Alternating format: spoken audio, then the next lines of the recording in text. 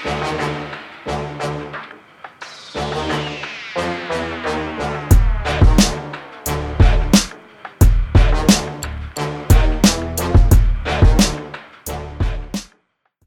everyone and welcome to yet another episode of the world's greatest boxing podcast, I Like Boxing with Joe and Joel. I'm Joseph Caulfield, joined as always by the one and only, the man, the myth, the legend, the boxing scholar himself, Joel Illier. Joel, how are you? I'm good, thanks, Joe. How are you? Very good, not too bad. I was on another trip today with the school to the London Transport Museum. Yeah, your teachers take you out, did they? They did take me out, yes. Aww. They trust me to, be responsible and look after our lovely children. So that was quite good fun. So that's twice now I've been in a week, probably more than most kids go. Especially in your areas, mate. Yes. How was your day?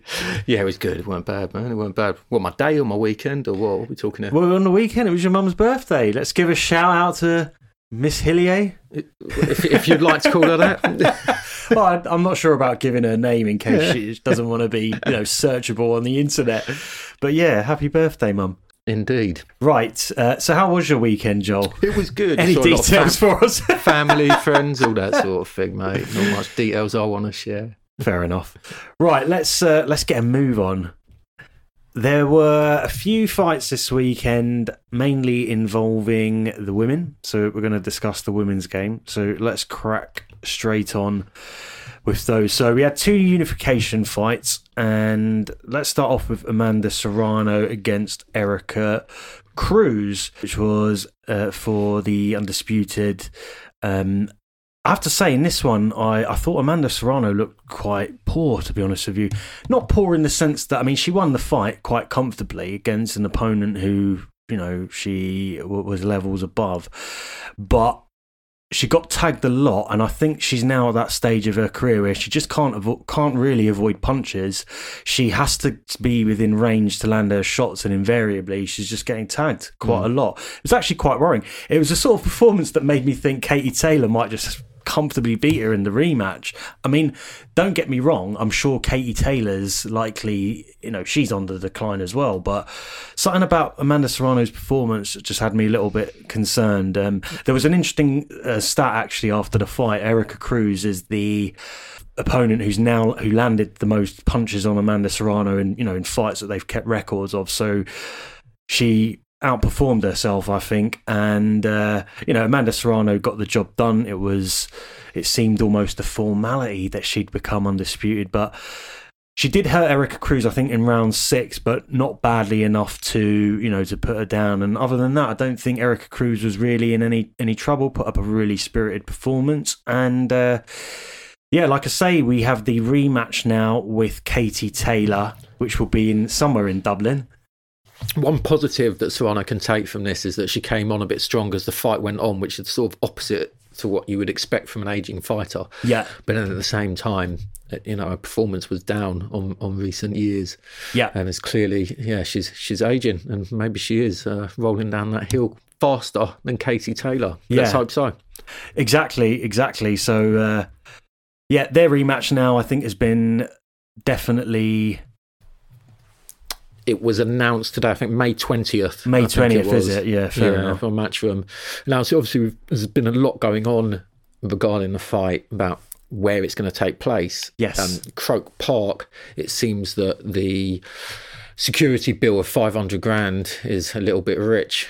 It's okay though, Joel, because Conor McGregor's just going to come to the rescue. Did you see him on social media? He's going to sponsor it, and Eddie Hearn sent... Please keep Conor McGregor out of any event involving Katie. Well, let's face it, he's not going to sponsor the event, he's going to have nothing to do with it. No, absolutely not. Right, so my favourite, Alicia Baumgardner, the stunner. Why don't you like her so much, Joe? She's just very talented, Joel. Just a good right hook, yeah? Good right.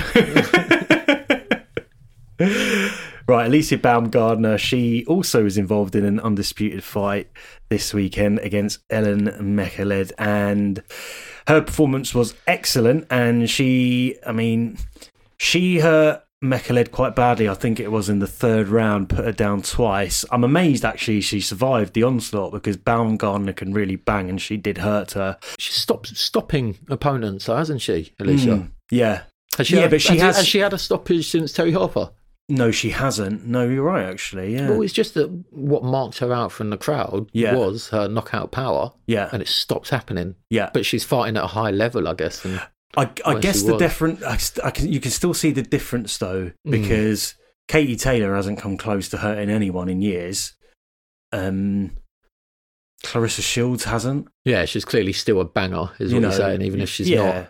I mean, she's still got the power. Like I said, I'm really surprised that Ellen Meckeled came through, and I think she was put down again maybe in the 7th round. Okay. So it was a washout. I did go the distance in the end, so fair play to her. But Alicia Baumgardner, as expected, undisputed. And I was thinking about this on the bus. Weirdly, I think all roads lead back to Michaela Mayer now in the rematch. Yes, I guess that makes sense. Yeah, like I say, I think all roads and all paychecks, serious paychecks, lead back to a rematch with Michaela Mayer. So yeah, we'll just have to see how that one pans out. Right. Here was a very interesting fight on the weekend, and a fight that was mired in some controversy, which was Emmanuel Navarrete against Liam Wilson. I think this was for the vacant WBO belt, and if I'm right, Navarrete is a title holder in the division below. I'm not sure what division that is off the top of my head, but he obviously has a bit of pedigree. Liam Wilson, a bit more of an unknown from Australia, undefeated though, I'm fairly certain, coming into this fight. And Emmanuel Navarrete was the fairly heavy favourite, but it turned into basically an epic war. This was a cracking fight, this one. So just quickly there, Joe, just to help you out, that the division below super feather is feather. Oh, cheers. That's all right. Did they just said super to every... wanker. This was an excellent fight, this one. This was a bit of a cracker, came out of nowhere. Yeah. Going to use a little phrase that I haven't used for a while as well. Liam Wilson, welcome to the party, mate. This guy's going to be sticking around. He was quality. He took control of the fight really early against Navarrete here. Yeah. Now, Navarrete is a typical Mexican slugger who gets stronger as the fight goes on, and that is what happened in this one. Yeah. Now, Wilson took control early, throwing really hard, technically perfect punches regularly. He is a good back foot fighter who can bang, which is rare at the level. Normally when you've got this sort of style, you're doing it because you're coping with your physical characteristics or your physical deficiencies a lot of the time, so you're making the most out of it. And he was quite the opposite. He's a really strong bloke, like strong of body and a punch. And he really impressed me early in this fight. There was a lot of controversy too, wasn't there? Because there was this 26-second count. There was. So was it the third or fourth round? Liam Wilson put Navarrete down with. It wasn't really one punch. It was just an absolutely outstanding non-stop combination, like a flurry of punches, and each one seemed to hurt Navarrete more and more and more. Yeah, and at the time he was so on top in the fight, Navarrete just taking a lot of punishment. This looked like he was just wearing him down for the stoppage. Yeah, absolutely.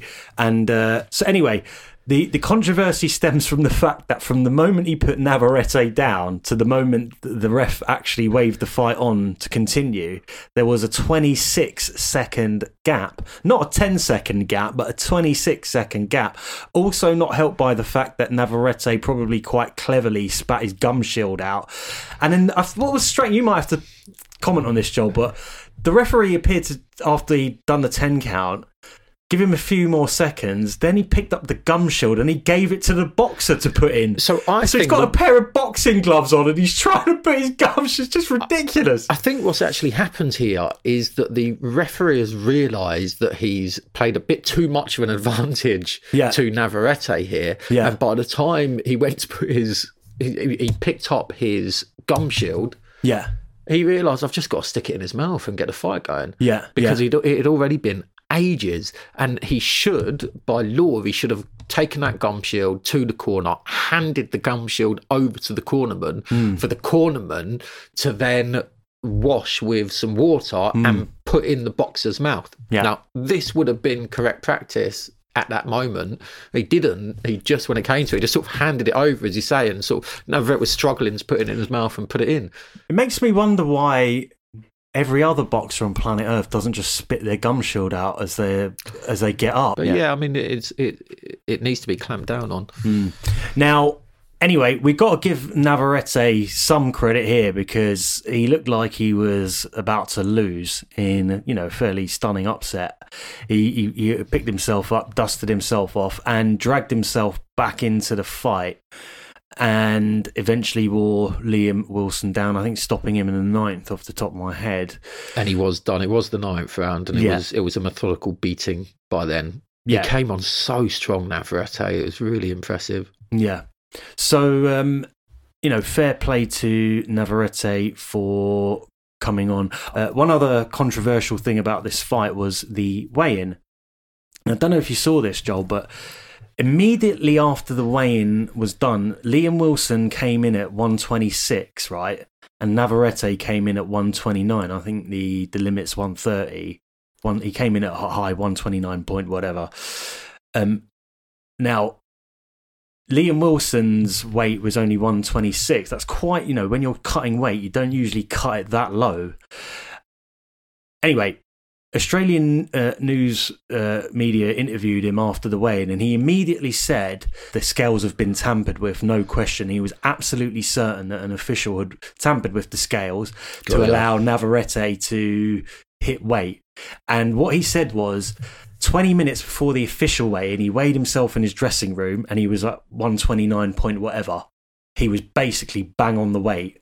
And he's not going to be wrong about that. Then 20 minutes later, after he says he's seen an official, some sort of official, play around with the scales, he comes in essentially 4 pounds lighter, which is, he's totally shocked by that. Hang on a sec, I've just weighed myself 20 minutes ago. And then Navarrete comes in just under the limit. Yeah. So I have to say, there's something about it that, when you couple that with the fact that he's got an obscene, Navarrete's got an obscenely long count and been given every advantage possible to recover. And he was badly hurt as well. I mean, that wasn't like a Better Biev yard one where he was sort of stunned but not really hurt. He was hurt. No, it was terribly hurt. I mean, something we've got to take into account here is that this was in Arizona, so it's not a boxing hotbed. They don't have, a particularly respected boxing commission. Therefore, they won't with the referees, and this sort of stuff can happen. But the problem is here that with Liam Wilson is that if something like this happens, you've got to deal with it at the time. Yeah. If he knows that he's 129 and he goes in and he weighs in at 126, he needs to be shouting, screaming, hollering. He's got all of the press there. Yeah. He's got to do it then. You can't then wait until half an hour later. Yeah. And so actually there's this issue. So to be honest, what went on in the ring, I'm going to give that, I saw that, I'm going to give that focus, respect. What's happened here, it seems way off. It does, and it really does. And I have my suspicions that he's absolutely correct in his analysis, but mate, you can't bring it up afterwards. I know. Well, they spoke to Bob Arum about it and he was totally dismissive. He was like, this is bullshit. Well, not a load of I know he would do. Well, Bob Arum, Navarrete's promoter, who was running the card and paying the commission, poured score. Yeah. But yeah, no, the whole thing, very, very, very weird. I mean, a great fight, but yes, mired in some interesting talking points. A little bit of shenanigans going Shenanigans, boxing shenanigans as usual. Right, the news. Let's start off with the first official news piece. So Joe Joyce, the juggernaut, against Zhao Zhang has officially been confirmed for the 15th of April. I think we discussed this briefly last week, but it's official now. So Joel, give us your thoughts. My thoughts are that this is the most dangerous opponent of Joe Joyce's career. For all of our talk about his chin and the power of his chin, what he can soak up on there, actually he has never fought a massive heavyweight with a massive punch, and that's what we've got here with Zhang. And not only is he a massive heavyweight with a massive punch, but he's an experienced top class amateur that won, I think, world golds, he won Olympic silvers. He's a top level bloke, this guy. He fought Filip Hrgović a few months ago. Well, he won the fight. He won clearly. He didn't get the decision, but he had Hrgović down, and he won really clearly. I haven't heard anyone say, other than the judges, that they thought that Hrgović won that fight. Yeah. So we've got somebody here that should be the IBF mandatory. He is fighting Joe Joyce. I don't know why Joyce has accepted this fight, quite frankly. It seems absolutely insane. brilliant, and it's an excellent fight. I'm really glad it's happening, but this isn't your standard matchmaking. This is dangerous as anything. You've been so high on Joe Joyce, it sounds like you're worried this might be a banana skin. I am. I don't think it's worth it. I don't think this fight is worth the risk, the danger. Yeah, like fair enough if he had a name, and I would expect it. I would want Joyce to be fighting guys like this. Yeah, but to fight somebody who is completely unknown in this country, who is in the top 3 or 4 riskiest fights out there for Joe Joyce, which he really is, style-wise, I think it's absolutely insane. I don't know what Frank Warren's thinking here. Yeah, it's so anti Frank Warren's MO in general as a promoter. Yeah, don't get me wrong, he's throwing his fighters in a lot more deep these days, which he has to because of the BT Sport deal. He needs to create some fights now, but this isn't a big fight. He's not done it with this. It's not as though he's going, all right, we'll throw Joe Joyce in with Tyson Fury. He's just throwing him in with actually someone who's not that much less dangerous than Tyson. In fact, he's got far more chance of being knocked out by Zhang than he does by Tyson Fury. That's my analysis. Interesting. What do you think of it? I expect Joe Joyce to win quite comfortably. I think that I'm not sure we'll ever see a better performance from Zhang than what he put up against Hrgović, especially given his age and everything. And he's not far. I mean, there are levels between Joyce and Hrgović, in my opinion. Not a huge number. No, I can't agree with that at all. I think Joyce absolutely batters Hrgović. Seriously. Yeah, but it's not a levels thing. It's something different. It's not a levels thing. Joyce and Hrgović, Hrgović probably outperformed or performed similar to Joyce in the amateurs.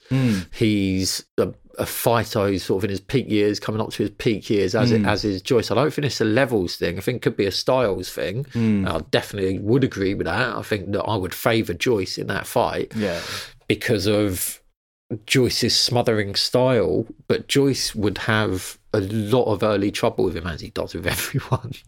This is the problem. I think this is my problem. I know we've moved on a little bit from that fight, but this is my problem with the fight, that early on, Joe Joyce eats leather from every single opponent. It doesn't matter who you are and how bad you are, you're going to connect on Joe Joyce. So Zhang is definitely going to connect, and he's one of the hardest punchers in the division. Bonkers. Interesting. Right, Tyson Fury against Alexander Usyk, whilst not officially announced, the date is now set in stone, and that will be the 29th of April. So, looking forward to that one. I can't even wait for that fight, man. At least, we've got an actual date for that, at least. We know where we stand. We know what we're doing that weekend, don't we now, Joe? Yeah, we do indeed, yes, Ordering Papa John's. Having delicious. A few beers.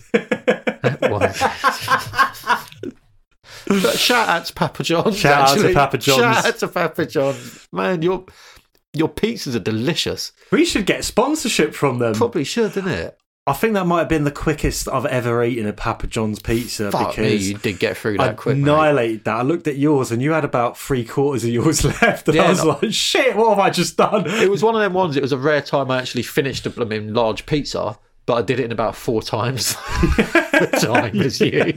You greedy bastard. I'm such a disgrace, such a man. greedy cunt. I am greedy.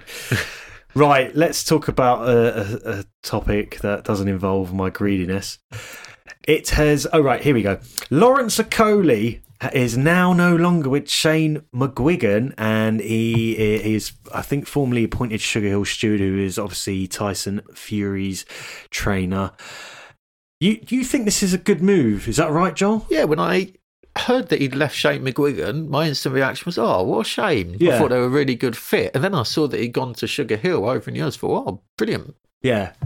I think that he's just the right style to go to at this stage of his career. Okolie is somebody that's jumped from coach to coach. He hasn't got a long-term relationship with a coach that can take credit for his sort of work. He's an excellent fighter, Okolie. He should be going around, actually, to the top coaches in the world, taking bits and pieces off him. That's what he's doing here. Gets him out of England for a lot of the time, which I think would be good for him. Yeah. gets him in, because sometimes over here I've felt that he's not fully focused. I mean, he seems to be a bit of a downer a lot of the time when I hear him talk. Yeah. I think maybe just a new a new place, a new gym, going in with the Furies over there. They create a good atmosphere in the gym. I mean, he's going to have the best sparring possible for a cruiserweight. I mean, he's going to have Tyson Fury in that gym. He'll probably have Joe Parker visiting a lot. Yeah. Got the younger weights obviously in there. Doing well. I mean, it's a great move for him. I think as well he's one of the. He's cruiserweight, isn't he? He's one of the cruiserweights who could probably make transition up to heavyweight as well. And from what he said since he's joined Sugar Hill, that is his plan. He wants 2 or 3 fights and then wait for the right opportunity and move up there. I mean, he's tall and rangy, and he'll definitely fill out if he wants to put on a bit more muscle. Well, in fact, on the article that I saw him photograph with Sugar Hill, he looked huge. Yeah. Right, fair play to Lawrence Okoli. Good luck with that move. Now, it's widely been rumoured, and I'm not sure why, this is something that we'll find out soon enough, but it's widely been rumoured that the WBC are going to reinstate Conor Benn in the rankings as a consequence of their open, inverted commas, investigation. The whole thing, I mean, I guess point A is, what on earth is there? What is the result of their investigation? You have to assume that Conor Benn is being absolved of any blame whatsoever. I just find the whole thing really odd. It's and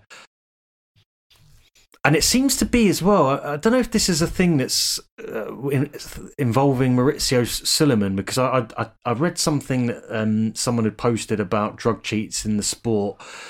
I think when Tyson Fury failed his drugs test and he gave the wild castrated boar nonsense, Sulaiman basically bought into it.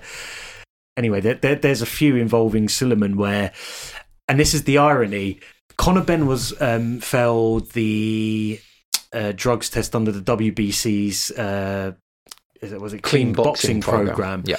So it's very odd that he's failed a drugs test that's essentially deeply embedded in the WBC setup, and the WBC have essentially said, or it looks like they're going to say, well, that doesn't matter because you've been absolved of any responsibility. Yeah, we don't know on what basis they're going to do that, but it does seem that they are preparing the public for that eventuality.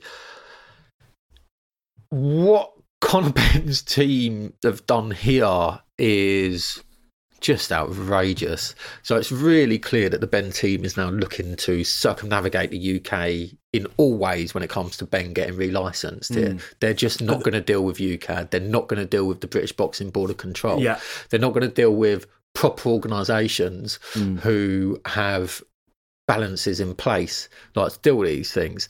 Now, instead they're trying to convince us that they need to go to the WBC, and that the WBC, by fact of just putting them back in their rankings, that this then clears him to fight. Well, he won't be able to fight over here. No, so what is clear now is that Benn is setting himself up for a comeback abroad. Yeah. He's not going to be fighting in this country for the foreseeable until maybe, hopefully, they're hoping that things just sort of blow over over here. But he's going to be getting on with his career, I imagine, in the US. But what they're asking us to do is accept the word and the decision of the governing body who Ben failed his original tests with twice. Yeah. Who didn't feel the need to address the situation or pull him from their rankings at the time. Yeah. So they just completely ignored it at the time, which makes you think, what's the point of the WBC clean boxing program? Yeah, totally. They weren't provided with an explanation, just told, oh no, I didn't do it, Gov. I didn't do it. And that's it. And so they want us to trust those guys. No one's going to do it. No. In terms of the court of public opinion, no one's going to go with this. Yeah. So this was an article by, I have to give this a shout out because I read it, it was fantastic, Craig Scott on boxingzombie.uk, and it was Ped Tests in Boxing, Why Isn't Failing Enough Anymore? And obviously it talks about Conor Benn, but the stuff he said about, Maurizio Sulaiman, so Tyson Fury and Fury, Canelo Alvarez, Sulaiman again, didn't care really. Oscar Valdez was another one. Silliman didn't care. You know, they're really the blue collar organisation in boxing, of the four bodies, and yet they're kind of being run by someone who seems totally nonplussed about positive drugs tests. It really should be, if we're going to try and take boxing seriously as a sport, like athletics, you fail a test, you're banned from competition for essentially your career period. And maybe, you might be able to make a late comeback when you're well past your best, but that's the incentive to not do drugs in sport. If you're stupid enough to actually be caught in athletics, which most people aren't, but if you are stupid enough to be caught, you have to get punished, as you say. In boxing, it's such a wild west, isn't it? And obviously then you also take into account the fact that in athletics you're not trying to essentially beat the living daylights out of someone, which you are in boxing. The whole thing's just very it's sickening, really. So I don't know what's going to happen with this one, but I'm not happy. Anyway, here's another news story involving Maurizio Silliman. And again, this just shows how stupid boxing is, really. So he's confirmed that there are no plans currently for the light heavy unification fight, which everyone in boxing wants, between Dmitry Bivol and Artur Beterbiev, because under the WBC rules, Dmitry Bivol, as a Russian, is barred from fighting for the WBC belt. And in fact, Callum Smith, I think, is the WBC mandatory. I think he's got a fight lined up before this fight with Beterbiev potentially takes place. But no one wants to see it, because if you're looking to decide who the best in any division is, you've got to have the best fighters fighting. Bivol and Beterbiev are light years ahead of everyone else in terms of how good, Oh yeah, you want number one versus number two, not number one versus number, what is he, 5 or 6? Yeah, no. They're completely different fights. No, not interested. We're not interested, as you say. We're really not interested. Now, after my statement last week that there's nothing stopping this fight, I actually reflected in the week of actually there's something really big. No, this ain't stopping no fight, mate. Who cares? WBC don't sanction a fight. Yeah. Who gets a toss? It's not a big thing. What is a big thing is that the two Russians getting in the ring together. Yeah. I had a little think about this, and I thought, what TV network would possibly fund the fight? Beterbiev's Canadian. Oh, Scott! Sorry, I forgot. So basically, he's almost French. Yeah, but I mean, out of the two, I think currently Bivol is the proper Russian. Beterbiev is sort of not really Russian, to be honest with you. So he seems to be okay at the minute. But Bivol also doesn't fight out of, or train in Russia. Yeah, you made the point previously that this is just sort of racism cloaked as some sort of fairness type thing, given the situation and the war. But it's bollocks. It's an odd version of sort of virtue signalling, where you virtue signalling, but in doing so, you are being sort of racist or xenophobic, or however you want to, label it, by virtue signalling. Yeah.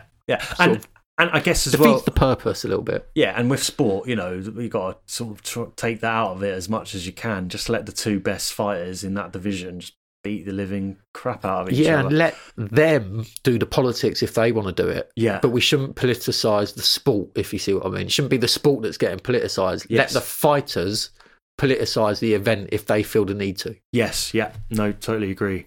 So hopefully something happens that fight can take place. Anyway, moving forward, here's another news story. This one's quite hilarious because we're kind of keeping tabs on Jarrell Miller's career since his comeback and his girth. And I have to say, this fight wouldn't go amiss in at the circus. Jarrell Miller against Lucas Brown. What is it? Big Baby against Big Daddy. That's it. Big Baby against Big Daddy. Announced for the 18th of March. I mean, Jesus. Do you know what? I would be quite up for watching. I actually think there could be a really good fight. Well, it's a funny one because these guys, they're two, they've both got big in their name for a reason. Let's put it like that. Yeah. They're units, but they're two guys that have spent years blasting out the roids and whatever they've been doing, and now probably aren't. Yeah. And so all that muscle has just turned into fat. Yeah. So these two are just going to be wobbling around the ring, putting on some odd, strange spectacle which I can't imagine anyone paying for, mate. No. I don't think it's pay-per-view, Joel. I don't think we need to worry about that. Oh no, it's on your design subscription, yeah. Yeah, the one that I cancelled. Because Lucas Brown was also he was banned. He wasn't licensed by the British Boxing Board of Control, was he? No, so Lucas for the Brown... Dubois fight, because he was mooted to fight him, but the British Boxing Board of Control wouldn't sanction it because they had concerns about Brown's age. Yeah, I mean, he looks terrible these days. I mean, he had that fluky win. He landed a Junior punch. Farr, wasn't it? It was Junior Farr. That's exactly it. Yeah, that's exactly it. Yeah. Over there, in fact, on some sort of undercard. I can't remember. Was that Joe Parker undercard or something? Anyway, it doesn't matter. But also, going back, Joe, Lucas Brown was banned from boxing for quite a lengthy period of time, I think it was, after his title-winning effort. He won a belt at heavyweight against Ruslan Chagiev. And it was actually a really good fight. Yeah. And it had the Chechen president was ringside. Oh, right. Who was sort of trying to fix the fight for Chagiev as the fight was going on. Really? He was talking to the timekeeper throughout, and there was one part when Chagiev was just out on his feet and he was just about to get knocked out, and he's just turned around to the timekeeper in full view of the telly and told him to ring the bell. And then another round that Lucas, and he did, yes. And there was another, he's got the Chechen president, this guy is a nut job. He's not to be messed with. Yeah. And he's one of them strong men. Yeah. He's one of those guys. He's a dangerous man. You just do what he says. Yeah. And then there was a following round where Lucas Brown was sort of getting beat up, and he wouldn't let the timekeeper ring the bell. So it was a remarkable fight. It's really worth catching on YouTube. I remember watching it at the time, and it was such an event. I really enjoyed it. I think that was about 2015, that fight was. Only in boxing. Or 2016, sorry. That is outrageous. It is outrageous. The whole thing was outrageous. Yeah. Brilliant, though. Right, let's see what happens in that fight. I'm sure it'll be interesting. I don't think it will last long. And I don't think that I doubt a president will be in attendance either. Yes. Right, there are no fights to preview this week. There are some fights on, but none of them of particularly worthy of our time and effort and our researching skills. We're above some of this stuff. We are indeed. So we're going to jump to the Kinahan of the week. Right, so the Kinahan of the week is going to be Joshua Clottey, because in an interview which I think was published today on Boxing News 24/7, he basically said that in his, I think it was his 2010 fight with Manny Pacquiao, he says he deliberately lost and he decided to blow it up. And the reason being, apparently, was the poor money he was going to get from the fight, and the fact that he was upset that he'd signed a contract with his manager, which he decided was a bad contract to sign in the run up to the fight, and again he wasn't happy. So here's a quote from the interview. The manager, Vinny Scolpino, had already accepted $1 million as payment. I came in and negotiated $1.35 million. It was a fight I was supposed to get $2 million on. The pay-per-view was $100 for each viewer, but he negotiated only $3 on my behalf out of the $100. And even with the $3, I could only earn my share after 300,000 buys, which meant that if 300,000 and one person bought it, he would only earn $3. So going into that fight, he says, I was basically really pissed off, couldn't be asked, just decided to throw the fight. And we have both come to the conclusion that his claims are utter bullshit. Is that right, Joel? Yeah, I think exhibit number 1 is Manny Pacquiao's form leading into this fight. Yes. Where he was basically, bludgeoning everyone to death. Possibly the greatest run in the history of boxing. Yeah, you've definitely brought that one up before. Yeah. No. So, for me to think that a fighter in the middle of that run threw a fight. The fighter he was fighting against through the fight. Yeah. Through the fight. I mean, it's just absurd. He is probably absolutely honest and correct on everything he said in that interview when it comes to the money side of things. Yeah. I'm sure it was difficult. And most of the time when you're coming in as a B-side, you're going to take the short end of the deal and you aren't going to be happy with your percentage, your purse, whatever it is. Yeah. To think that he then sort of threw the fight on purpose because of that, sort of talking about cutting your nose off to spite your face. Yeah. I'm sorry, the whole thing's an absolute load of rubbish. And I think after you read that meme popped into my head. You know, the one of the old lady by the lawnmower. No. And she just turns around and she just turns around and she goes, "Oh, shut up, you silly cunt."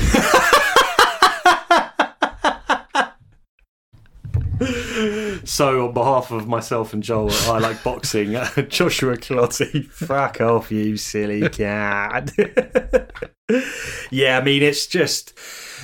Do you know what? I mean, even what really happened basically is that he was in there against an elite generational talent at the peak of his powers, and he didn't want to get hurt. No, he froze on the night. He just survived. He was in survival mode. There's no doubt about it. We've seen exactly what happened with him happen with many boxers when they move into that sort of class and when they have that sort of jump up in class. And do you know what I think? It's basically the passage of time. He probably really regrets his performance, and his pride won't let him admit that he just boxed terribly and didn't show up. Now he's had to, come up with some sort of excuse. We don't like seeing that. And also, what? How does it benefit him admitting this, even if it's true? Because if you're a fight fan and you've paid for that fight, he's shortchanged you. He's been completely unprofessional. I just think it's a load of nonsense, and I'm not buying it, Joshua Clottey. So you are our Kinahan of the week this week. That which brings shame on boxing. Bloody disgrace. Right, let's move on to the magazine lottery. And Joel, you scored, well, I say you scored an edition. You basically grabbed the magazine you wanted last week because you were like, I'm doing it on this piece. And, I'm not one to... The fix was in, Joe. The fix was in. So you are doing your piece on it involves a certain Danny Williams, the Brixton bomber. Yeah, it does. So Joe, I selected last week the boxing news from July 23rd, 2004. Yeah. Cost £2.15, by the way. Outrageous. And it's one of the old beautiful Berliner editions of boxing news. Yeah. It is an absolutely lovely copy, isn't it? Anyway, this had on the front cover Danny Williams training for his fight with Mike Tyson. Who's Mike Tyson? Sorry. Who needs no introduction? Yes. I think Joe was just saying there. Indeed. Look, this was an absolute little gem in British boxing history that is not often discussed. Yeah. Not quite sure why. Yeah. That is left off of most lists of best foreign win for a British fighter abroad. Yeah. All these. We've done those lists before. Never included this hasn't him in this popped fight. in my head, even though this is one of my favourite fights of all time. So anyway, what we had here, this was July the 30th, 2004. We had Danny Williams travelled to Louisville, Kentucky. Nice. Louisville, Kentucky. So I bring you to Louisville, Kentucky on the 30th of July, 2004 for this momentous night of boxing. Mate. Yeah. Now, this was staged in Tyson's career. This was after the Lewis fight. He'd had one fight since, which was Clifford Etienne, who he'd knocked out in basically a few seconds. Mike Tyson had changed his life going into this fight. If I recall, Clifford Etienne just basically he didn't turn up. He essentially, didn't he get caught with like his first shot and just went down really easily? I watched this fight again last night, and this is a sort of narrative from the time. Clifford Etienne went at it as soon as that bell rung, and he got caught with an absolutely humongous Mike Tyson right hook, which put him out. There's nothing wrong with that. Fine. I watched that. That was just your typical Mike Tyson performance. Yeah. But anyway, Tyson, at this stage of career, he was trying to calm down. He left Vegas for the deserts of Phoenix Right. Right. He moved there. He moved into a 2-bed house. He'd axed his entire entourage. He just had a small team, which was headed by Freddie Roach and his former stablemate, Tom Patty. He went back to the Catskill days. Yeah. So he's really trying to go back to basics here. Yeah. But this is about 15 years too late, surely. Or 10 years. As this He's fight in his proved, early 30s now, isn't he, Mike? Surely. Yeah. Oh, yeah. I think he's Early older than that. mid-30s, Yeah, yeah. I think he was about 38 or something at the time, actually. Oh, gosh. So these two had sort of quite a friendly build-up. Yeah. In an interview before the fight, about 2 weeks out from the fight, Mike Tyson seemed as relaxed and as at peace as I've ever seen him. Yeah. So he just seemed content. He said he was content. Now, I'm even comparing him to the Mike Tyson we see today. The fella was chill. Yeah. It was really good seeing him like that. Yeah. And as I say, all he'd had in the 2 years since the Lewis fight, he'd had a 49-second KO of Clifford Etienne, and that was 17 months earlier. Yeah. Right. So he'd been inactive. That's his problem. very inactive, but he was really trying to give this now one last push. Yeah. Now, then we have coming into the story, we've got former British and Commonwealth champion, the Brixton bomber, Danny Williams. Now, this guy was what I call a yo-yo heavyweight, right? But not in your normal sense of up and down from the mat, right? His form just fluctuated hugely, Danny. So he'd had sort of really good efforts like Mark Potter, your mate Mark Potter, where he dislocated his shoulder and he goes and knocks him out with the other hand. He'd had British title winning nights, Commonwealth title winning nights, but then he'd also lost to Julius Francis in a massive shock. He'd lost to Michael Sprott in a big shock. He got absolutely battered by Sinan Samuel Sam for the European title challenge, although he did have shingles going into that fight, which, you know, I'm sure played a huge part. Yeah. But this was Danny going into the fight, and a lot of focus on the build-up to this fight was about Danny coping with his fear, right? And he even admitted this himself, and he said that he spent a lot of time in his hotel room before the fight just meditating on the fight. Yeah. Now, Frank Maloney actually advised that as Danny had taken the fight for purse alone, which was his assumption, that Williams should sell the advertising or space on the bottom of his boots, on his soles, just like Frank's charge Julius Francis had done. Yeah. Now, the purse, by the way, for Danny was about 150k. Yeah. Which seems quite amazing, isn't it? To get in a ring in such a big event against Mike Tyson. But Danny actually went to New York to train for the fight as well. So he really tried to get out of it. Yeah. Get out of Britain, all of the distractions. He said he couldn't focus in the UK because he couldn't be around his family in lead up because they made him essentially too soft. Yeah. And in fact, he said he wouldn't speak to his family before the fight. He would only swap text messages with them and emails because he didn't want to hear their voices because it took him home. So this was the mentality of the guy at the time. Interesting. And he even did a practice ring walk in the arena the afternoon of the fight just to really get himself in the zone. Yeah. And so we think, well, he's trained so hard for this fight. And then they get on the scales. Well, Danny comes in at a career heaviest 18 stone 13. Yeah. Right. When Mike Tyson comes in at 16 stone 9, which at this stage of Tyson's career, he was in excellent shape. Yeah. Right. So it goes without saying, at 6-1, Williams was a ginormous underdog. Right. Yeah. There was all the worry about Danny freezing, where he went out there first round and the first thing he did was just throw a massive right hand. As soon as the bell goes, Williams walks to the middle of the ring and he just went, right, bloody have this. Yeah. And he just launched this right hand. I missed Mike by an inch. Yeah. Right, but his intentions were clear and he was showing this man weren't freezing on this night. It weren't happening. Yeah. Right. So in the first round, they just go at it. And it was quite something to see. Yeah. Right. Tyson was controlled, he was fast, he was powerful, he hurt Williams really badly with a combination in the first. Yeah. He's genuinely looking something like his old self. Yeah. Like, he leans in for a left hook to the body at this point. It's about 30 seconds left in the first, and his knee just goes. Yeah. I mean, he was looking brilliant up until this point. Yeah. And he looked at the referee in this sort of appeal.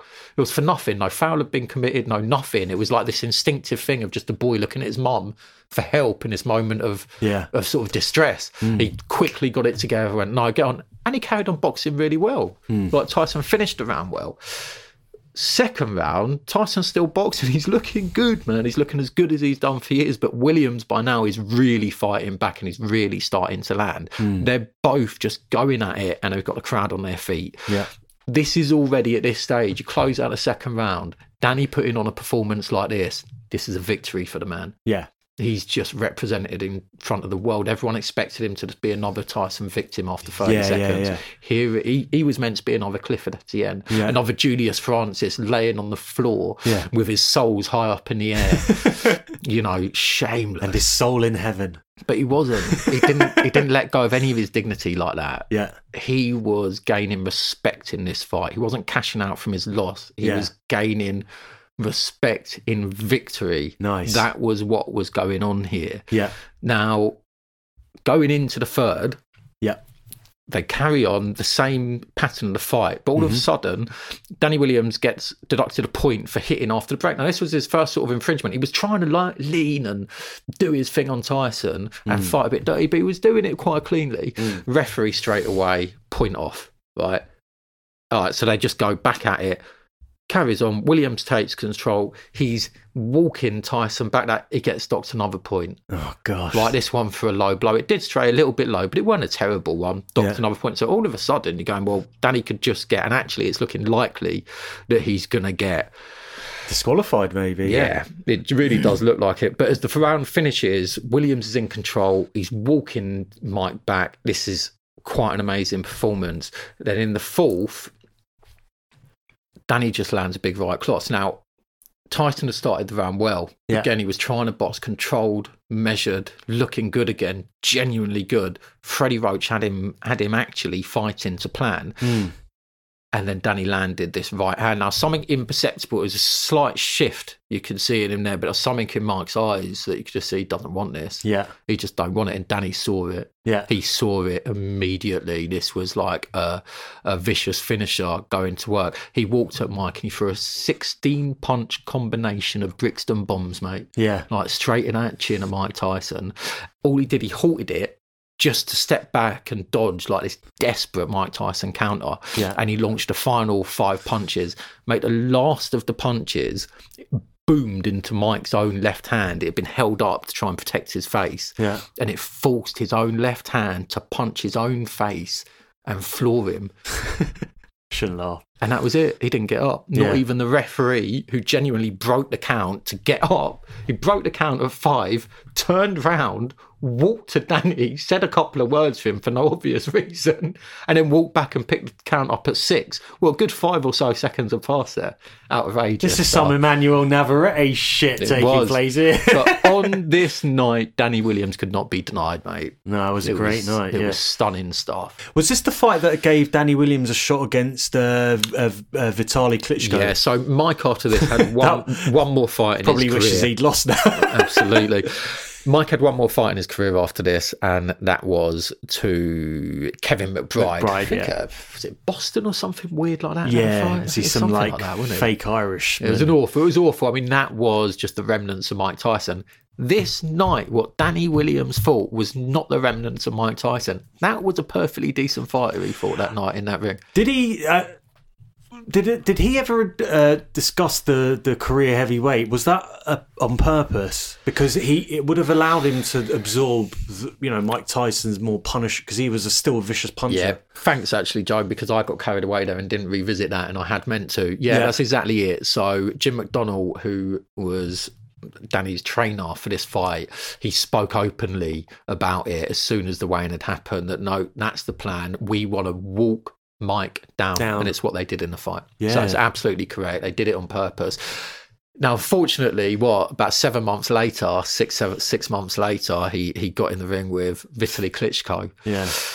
And he tried to do the same thing. He came in heavy to cope with Klitschko's power, and it was the wrong thing to do, and he was just a punch bag all night. And it's a fight that I have never watched in full.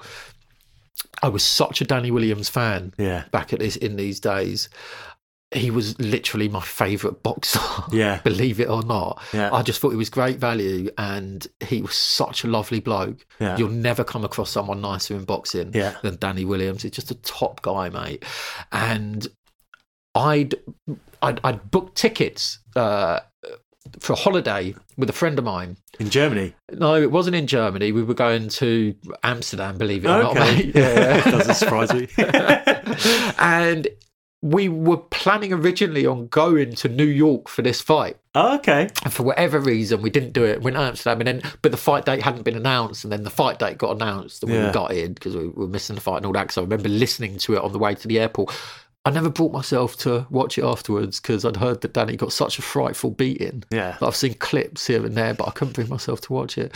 But I want to mention something else about Danny Williams, that people talk a lot about Danny these days because he's still fighting and he's a journeyman. He loses every fight. He goes around Europe doing it. I don't want to focus on that with Danny. I don't want to go that in our aftermath of the fight. What I do want to mention is that throughout the late 90s and early 2000s up to about 2010, 2012 sort of period, no, about 2010, Danny was involved in massive fights. He was, yeah. So Danny isn't some journeyman fighter. Danny fought Mike Tyson. He fought Vitaly Klitschko. He had massive UK nights, like beating Audley Harrison, the first man to beat Audley Harrison, live on ITV in front of millions and millions of viewers. He had big nights against Max Skelton live on ITV. Yeah. This guy was part of major events on a consistent basis and should be respected in British boxing. But we do have to talk about, surely we do have to talk about his decision to continue fighting. I don't think we do on this night when we're talking about his greatest night. I don't think we do.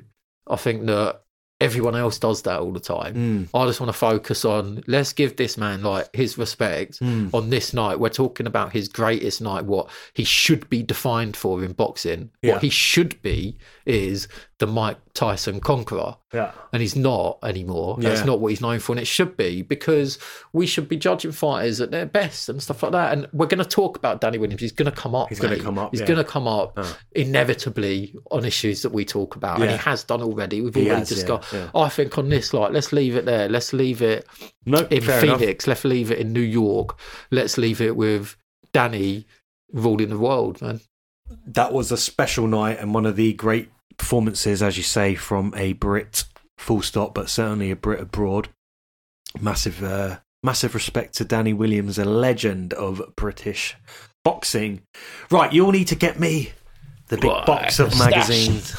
So I have picked out an edition of Boxing News dated May the 8th, 2014. On the front cover, we have Marcus Maidana and Floyd Mayweather, and the headline reads, "Diamond in the rough. Maidana gives polished Mayweather hell." That would, of course, I think have been their first fight, in which Marcus Maidana really did give Floyd Mayweather a difficult night. Floyd Mayweather won. I think, was it a majority decision or it wasn't a split decision? It was maybe it was I don't either. think it was unit. No, I think it was a split. It might even have been split. It was a really close fight anyway. But I might be wrong. Yeah, but so I have an idea, actually, having grabbed this one. I wonder if I could run a story next week on the fights that Floyd Mayweather may have lost. Oh, that's a good idea. Maybe we could bring this one in, and we could bring in the Castillo one as well, because that's one where I might watch those two. But anyway, I've got an edition of Boxing News from May the 8th, 2014, and I think I may indeed cover Marcus Maidana. I mean, he was a great fighter. I really liked Marcus Maidana. He was someone who brought a lot of heart and courage and desire to the ring, and often was able to perform above his ceiling because of that. In a similar way to Carl Froch. Froch, he had that. He had that about him. He had not just the stuff, but he had a lot of the stuff. He had, pints of it. So yeah, I'll do a piece on that, and I think we are done for today. So on that note, I hope you've enjoyed listening, our lovely listeners. And Joel, any final words? Love you all. And on that note, goodbye.